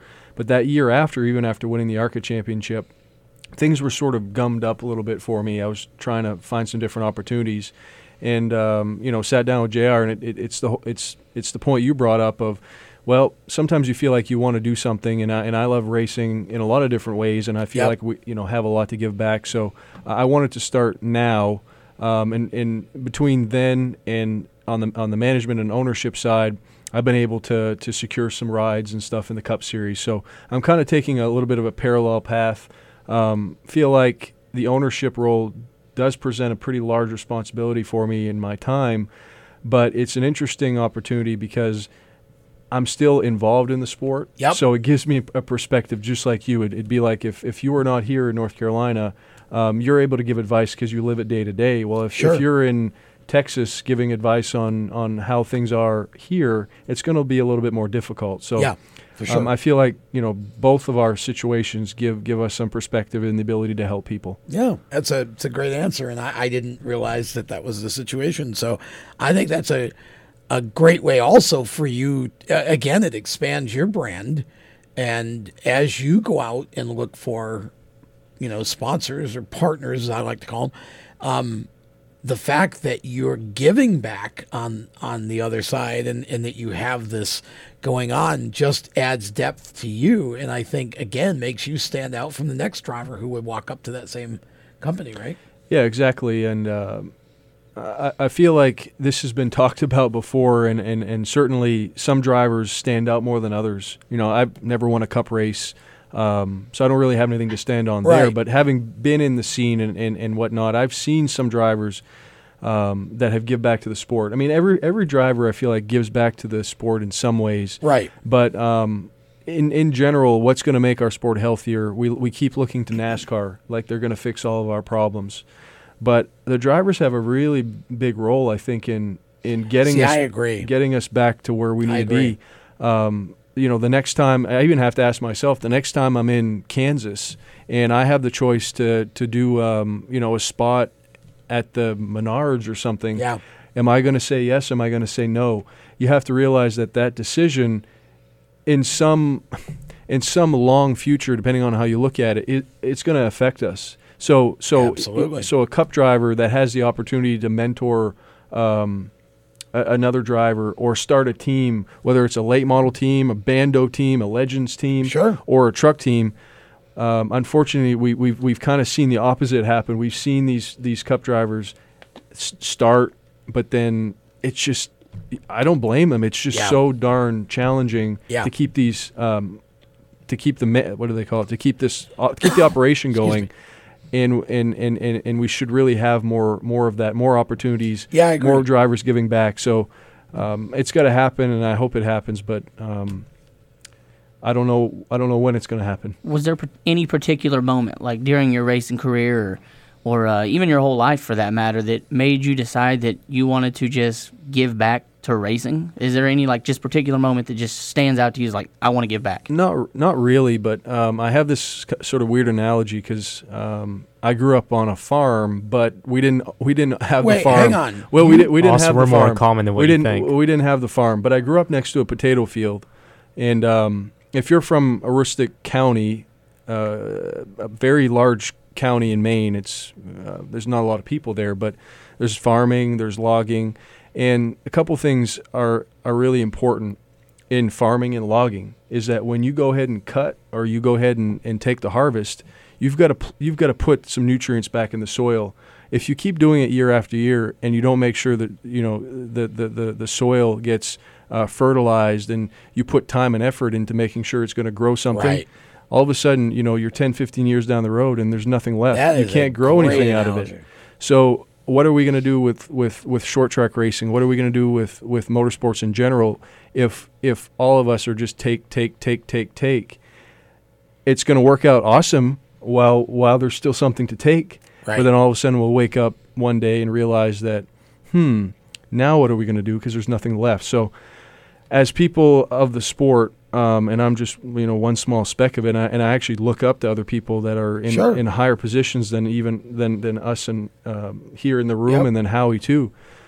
We look up to them, and I would say that sometimes they may need to step up and make some big moves to try to help the whole industry, especially That's if they've why had really successful careers. I love seeing, Kyle Busch has always had the late model team, and Kevin Harvick now is starting to, to get into the short track stuff. I love seeing that because when those guys take time to go run at some short track somewhere, that helps connect the local to the national. And also, I think that especially if Kevin Harvick's driving for some local guy and not his own deal, it also has that element of Kevin being on that level for that night. And I just think it's a bunch of fun when you see it. I wish more drivers would do it without feeling like they had to be paid $20,000 in order to show up. If I was a NASCAR, I don't know, this is probably like a pipe dream, but I would mandate that there's one cup team that has a late model stock or has a couple late model stocks or a couple super late models. Yeah. You know what? We're gonna pick some NASCAR tracks around the country, and you're like Harvick is gonna run here one week, and Case and Kyle's gonna run here one week. You bring the team in. Yep. And it's NASCAR's car or whatever. So I mean, it's going to be competitive equipment. They'll probably go out and win the race, but it's going to be a way for short track fans to connect with the people they're watching on Sunday. It's also kind of like Matt Kenseth when he raced that Super. Yeah. And I mean that was pretty awesome for him to show up. Fans love that. Yeah, they really do love it. Right. Yeah, but see, I like it better when you show up and run some local guy's car because then, number one, the perception's not there that, well, this is way better than what's here. But the other thing is it connects you to the local guy. Well, he's kind of like the Denny Hamlin Short Track Showdown. Sure. I mean, he ran at Southside, he ran at Langley, South Boston, and all the tracks that I've raced at. And so he really did a good job because like the last race that he did was with Nelson Motorsports. Yeah. And I mean, he did an awesome job and he won the race with the local guy stuff. It's just fun to think about all of that. And again, back in the day, you used to see a lot more of it. And I do agree with your point that we need to get back to that again because I think the connection from the local tracks to NASCAR has been lost. And I do think NASCAR sees that. It's just how, in this day and age, how do we kind of get back to, you're obviously not going to turn back the clock and start going and getting Monte Carlos out of the junkyard or whatever, but you got to have a way somehow to connect those things. So I love seeing that drivers like Harvick and Kyle and those guys are conscious of that, and they're actually starting to give of their time to go do it. I think that's fun stuff. Okay, speaking along those lines, Howie, watching NASCAR as you did, who did you look up to? Was there a driver? And if so, why did you look up to them? I looked up to Dale Jr. somewhat because, I don't know, I mainly look up to Austin because Austin kind of took me under his wing right now, and he's made me the race car driver that I am. He's the one who's really giving me the shot to be where I'm at right now. And so he's the main one that I really look up to. But back when I was younger, I liked Dale Jr. a lot. That was my question. Yeah, when I was younger, I liked Dale Jr. just because he has the name, and he was a great driver too. So I really looked up to him. But I mean, he was just a good guy. What have you learned now that you've had a taste of kind of the inside of the sport at the ARCA level or truck level, whatever? What have you learned that you can kind of look back and say, wow, when I was younger, I had no idea that this was all a part of, because all you do is see it on TV on Sundays, or maybe you go to Richmond and watch it in person. But what have you learned about the sport itself that you can kind of look back and go, wow, I just had no idea that this was. Well, even the behind the scenes at late models at the short tracks, people really take this really serious, and they work on their cars very, very hard, and they take pride in that. That's one thing I really, really learned is that everyone's very, very prideful of what their car can do.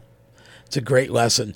How much time do you spend actually focusing on the cars and learning about how they work?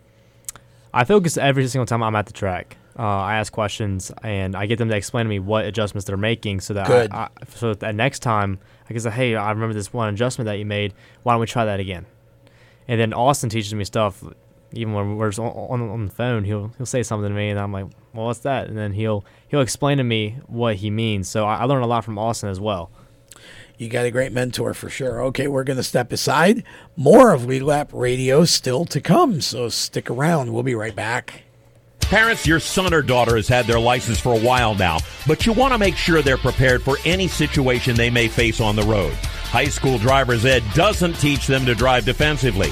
They need to be prepared for any highway emergency. For less than a month's insurance, and a whole lot less, BSR instructors at Summit Point Motorsports Park in nearby Summit Point, West Virginia, will teach your son or daughter how to respond instantly and positively to unexpected situations on the road. BSR's specialized accident avoidance training teaches swerve to avoid maneuvers at highway speed, ocular driving, which focuses driving attention on ways to avoid accidents, vehicle dynamics and feedback, skid control and skid recovery, threshold braking on straights and progressive braking on curves, and off-road recovery techniques. This is stuff driver's ed simply doesn't teach. So call BSR today, 304-725-8444. Give your kid the skill set needed to drive safely and responsibly on the highway. That's 304-725-8444. You hear that? That's the sound of America's only sports car. That's right, it's a Corvette.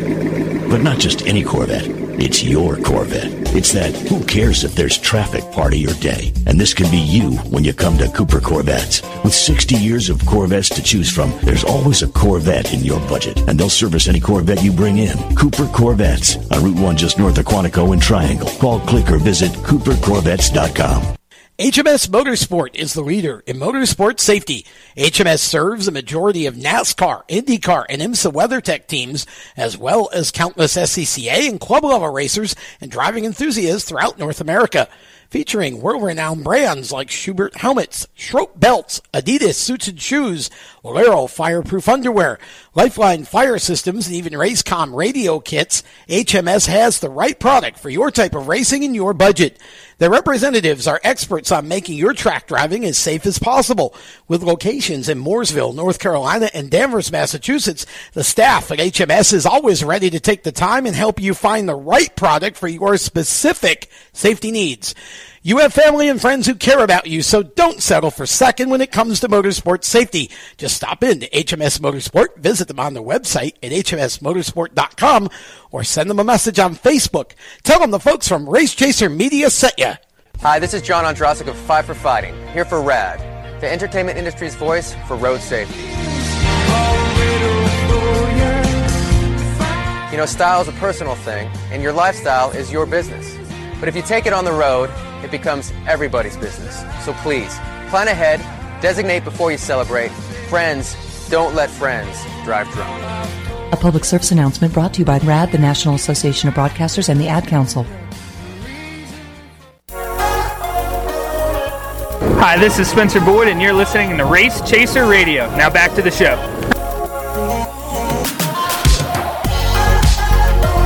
Well, now, that was perfect timing because it gives me an opportunity to go ahead and just let you know that Spencer Boyd will be our guest in studio on Thursday for Motorsports Madness. Is he going to let us know what his season holds? Well, I mean, we haven't heard anything yet. It was just announced today. Did it? That's I didn't see why that. he's on the show. Okay, well, Thursday. I missed that. What's he doing? Back with Young's Motorsports with Tyler Young. I missed that one. He's got a new sponsor. All right. Well, thanks for telling me. I missed that one, guys. I haven't been on there today. We haven't been a gotten busy to day. the news segment yet either because we've been having so much fun with these guys. But my feeling is you can go to NASCAR.com and get the news. I'm more interested in hearing unique stories about drivers like these guys. So that's kind of we've had some great conversation tonight about what it's like to try to grow up as a driver in the sport. And I think that's it's not talked about enough because so many fans just see the drivers show up in a truck or whatever and, well, they must have written a check. They're just a spoiled little rich kid.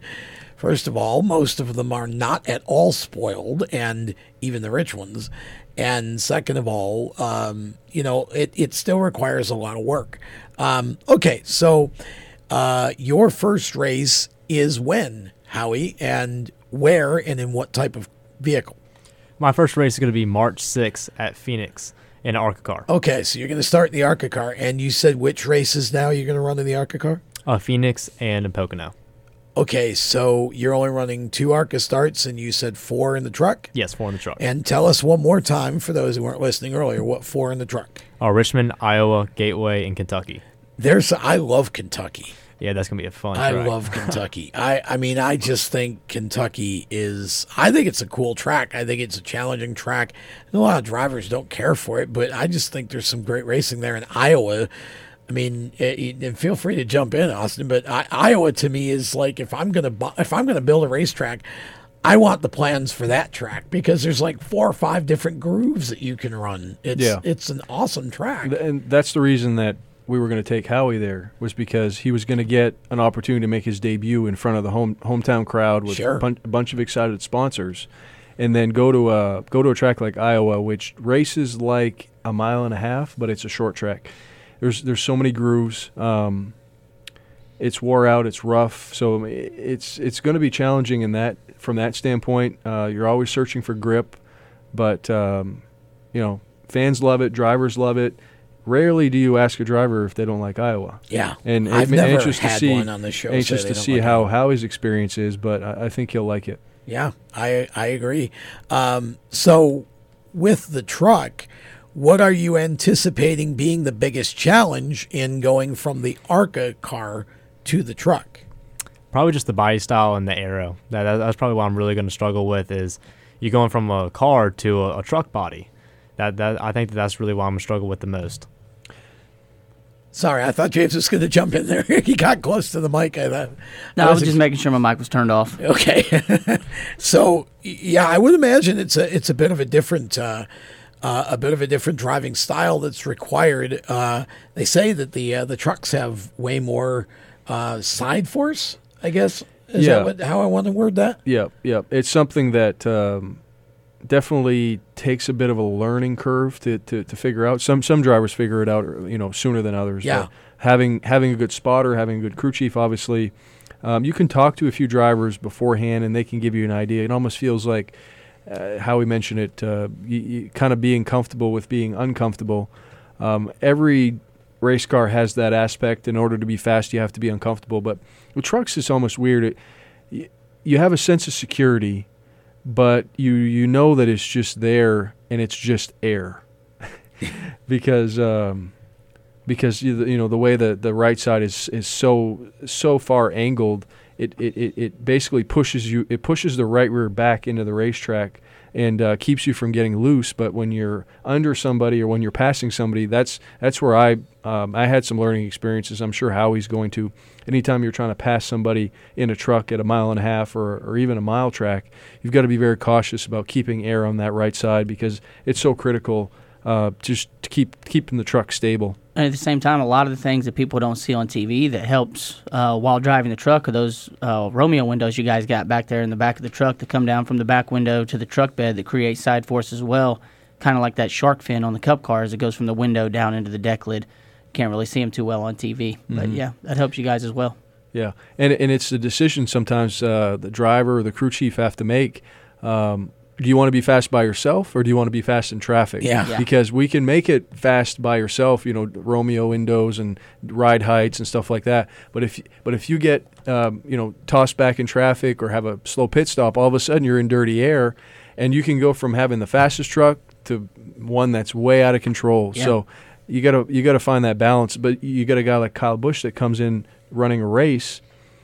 You probably could put Kyle in anything that's unbalanced, even in a truck, and he'll find a way to get to the front. He always does, but that's where the experience comes in. Kyle's just so good at adapting, where guys like us that have less experience, it's a little bit more important for us to have the truck right. Yeah, I feel like Kyle is a driver who not only is he very versatile as a driver, but I think Kyle knows every part on those vehicles and knows exactly how they're put together. And I think because of the experience he's had and because he's obviously paid attention, he knows what he wants in a certain situation where maybe, some of the other guys don't, right? So critical. Yeah. I mention it to Howie a lot as far as knowing what you want to feel. Yep. And what's going to be a challenge, and it was for all of us, is going to a track in a new vehicle for the first time. How do you know what to feel? You Right. don't. So Yeah. you have to experience it. You have to make mistakes. You have to get loose. You have to get tight. You have to get in traffic and have a hard time hitting your mark so that you can learn what to feel. And once you do that over the course of a few races, it gets easier. So that's probably one of the learning curves that Howie's going to have to go through, is just figuring out, okay, what do I have to feel to be fast? Have you had time to kind of process all this, Howie? I mean, obviously you're not running 80 or 90 races, but still there's a lot going on. Have you taken time to really kind of stop and think about, wow, I'm 18 years old and I'm about to race a truck? I've had a lot of time to think about it, for sure. I'm very blessed to be able to race a truck. But I really just feel like I'm just focused on this race season more than anything else, because if I take too much time, I'll probably overthink about it and then make mistakes. So I'm just really focused on racing this season. Okay, so before we get any farther and get to a point where we run out of time, let's talk about your partners that are on board with you, helping you make this happen. Who are they? So I got Keys Travel, Bud's Heating and Air, Mass Mutual, Alcova Mortgage, Q's Barbecue. I got all sorts of people just backing me up. Now, how many of those are sponsors that you've kind of cultivated versus necessarily maybe PMG or someone else for you? I've helped with quite a few of them, with my dad and also John, that might be our guy. Yep. And we kind of all did it together. That's awesome. That's the way it should be. I think it's important because, again, you're a driver. Somebody like myself or even you as PMG or whatever, we can help and we can be a part of it. We can teach you. We can kind of guide you along, but you're the brand they're buying, not us. Exactly. And you probably get people that reach out or ask questions. The biggest question, or at least the most common question that I get asked, even before I was a part of PMG, was, how do I find sponsorship? Oh, yeah, every day. And, we could have a whole segment on that, but we don't want to. The point being, especially if you haven't made it to Cup yet or you don't have this very big name, the sponsors that you need to be going after are your local companies, the small regional companies, the companies that emerging. Yeah, emerging companies.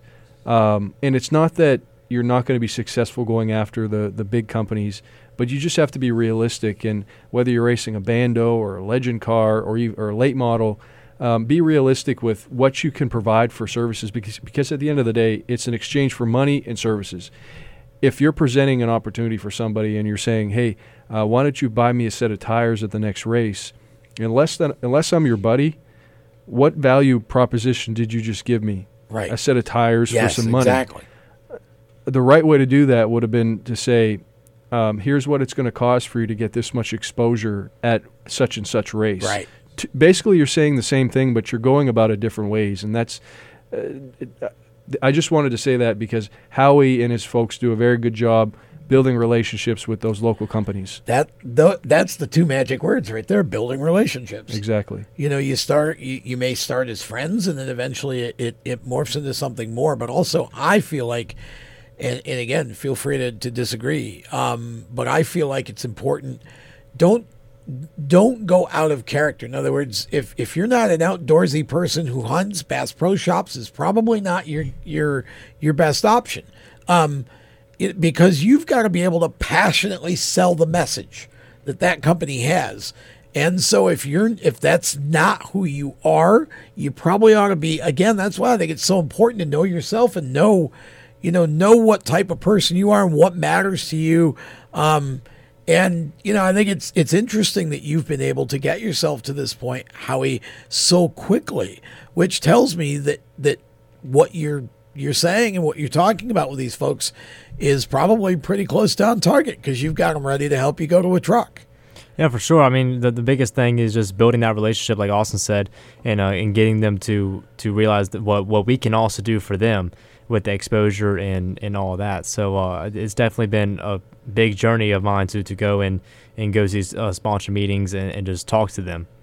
How do we follow you if, as a fan, where do we find you on social? Tell me about all of that in about 30 seconds. You can find me on Twitter for HD Racing. On Facebook, you can find us on HD3 Racing or Howie DiSavino Racing. And on Instagram, you can find me on Howie DiSavino. And with that, we will step aside. We will be back to wrap things up with these guys tonight and the program in general. We're going to throw the checkered flag when we come back on Lead Lap Radio. Stay with us. How to be a great dad in 15 seconds. Bike ride, go fish, walk in the park, phone call, milkshake, play catch, picnic, fly a kite, tell jokes, laugh, talk, read a story, tell a story, bumper car, swing set, bowling, pillow fight, cut loose, stay tight. Whew. Because the smallest moments can have the biggest impact on a child's life. Take time to be a dad today. Call 877-4DAD-411 or visit fatherhood.gov. Brought to you by the U.S. Department of Health and Human Services and the Ad Council. Automotive technicians and auto service trainees, how would you like to work at the beach and perform for one of the best car care centers in the nation? Lewis Meineke is now looking for skilled automotive technicians to join their award-winning team. If you're a gearhead that knows his or her stuff or a young up-and-comer that has the motivation and drive to succeed, then you need to make this call today. 302-827-2054. Lewis Meineke Car Care Center, located in beautiful Lewis, Delaware, offers a highly competitive compensation plan, great benefits, a flexible schedule, and did we mention that you're going to be working at the beach? Plus, there's a signing bonus for the right candidates. Technicians must be ASE certified and have a minimum of 6 years experience. Beginners advance at your own pace in one of several entry-level positions. But whatever you do, don't wait. These jobs will go fast. Call Tim at 302-827-2054. That's 302-827-2054. Lewis Meineke Car Care Center. Rev up your career. You hear that? That's the sound of America's only sports car. That's right. It's a Corvette. But not just any Corvette. It's your Corvette. It's that who cares if there's traffic part of your day. And this can be you when you come to Cooper Corvettes. With 60 years of Corvettes to choose from, there's always a Corvette in your budget. And they'll service any Corvette you bring in. Cooper Corvettes on Route 1 just north of Quantico and Triangle. Call, click, or visit CooperCorvettes.com. HMS Motorsport is the leader in motorsport safety. HMS serves a majority of NASCAR, IndyCar, and IMSA WeatherTech teams, as well as countless SCCA and club-level racers and driving enthusiasts throughout North America. Their representatives are experts on making your track driving as safe as possible. You have family and friends who care about you, so don't settle for second when it comes to motorsport safety. Stop into HMS Motorsport, visit them on their website at hmsmotorsport.com, or send them a Facebook message and tell them the folks from Race Chaser Media sent you. How to deal with someone who says that's so gay. Outsmart them. This party is like so gay. Totally. Excuse me, but did you ladies know the word gay used to mean happy or excited? Then it became a word used to describe gay people. Then somehow it came to mean dumb or stupid, which is how you just used it, which is not very nice. Ew, that guy is on the football team and super smart, and he totally hates us now. Totally. When you say that's so gay, do you realize what you say? Knock it off. Learn more at thinkbeforeyouspeak.com.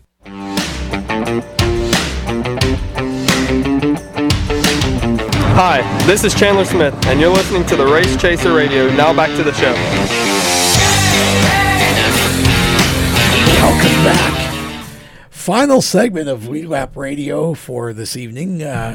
Wow, I can't believe my voice has made it this long. It's when you're screaming for 2 days announcing go-kart races and you come back and try to do a show, it doesn't always work so well. But happy to be with you tonight, and thank you all if you've stuck with us the whole time. I'm sure it was because of the guests, so thank you for putting up with this voice for a couple of hours. Howie DiSavino is here with us in Austin, Theriault. Howie is going to run for Wintron Racing, 4 truck starts and 2 ARCA starts this year, and I want to know what track you are most looking forward to in either vehicle. Richmond for sure. That's just my hometown track, and I have all my fans that will come out. Does that put more pressure on you?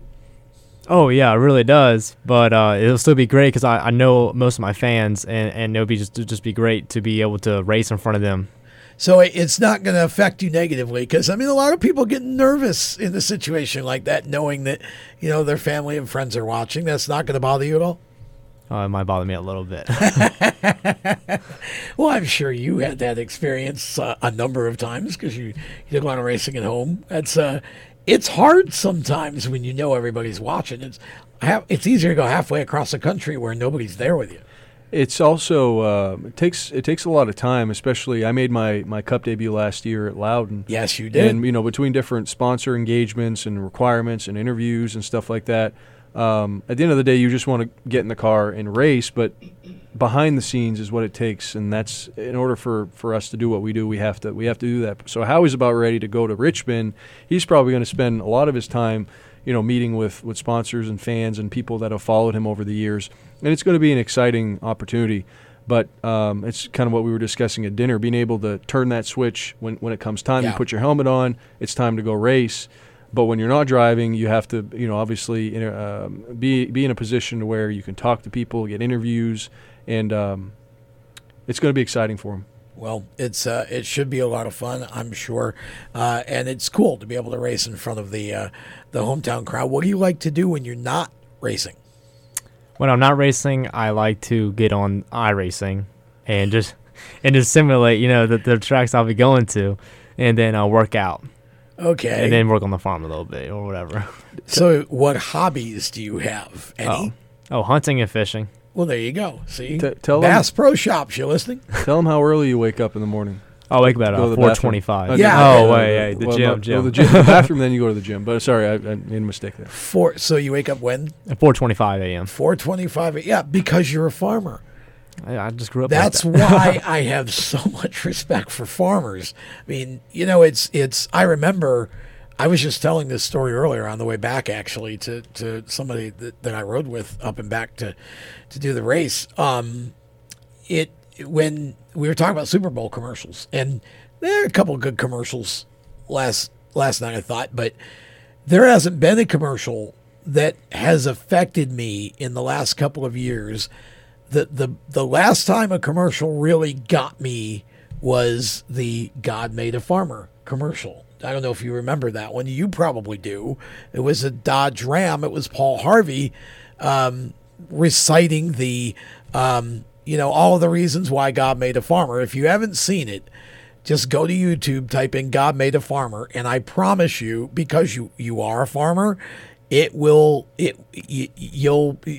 eyes will start watering. You got emotional? Yeah, I still do, because I have friends who are farmers, and I understand the sacrifice and all that they go through.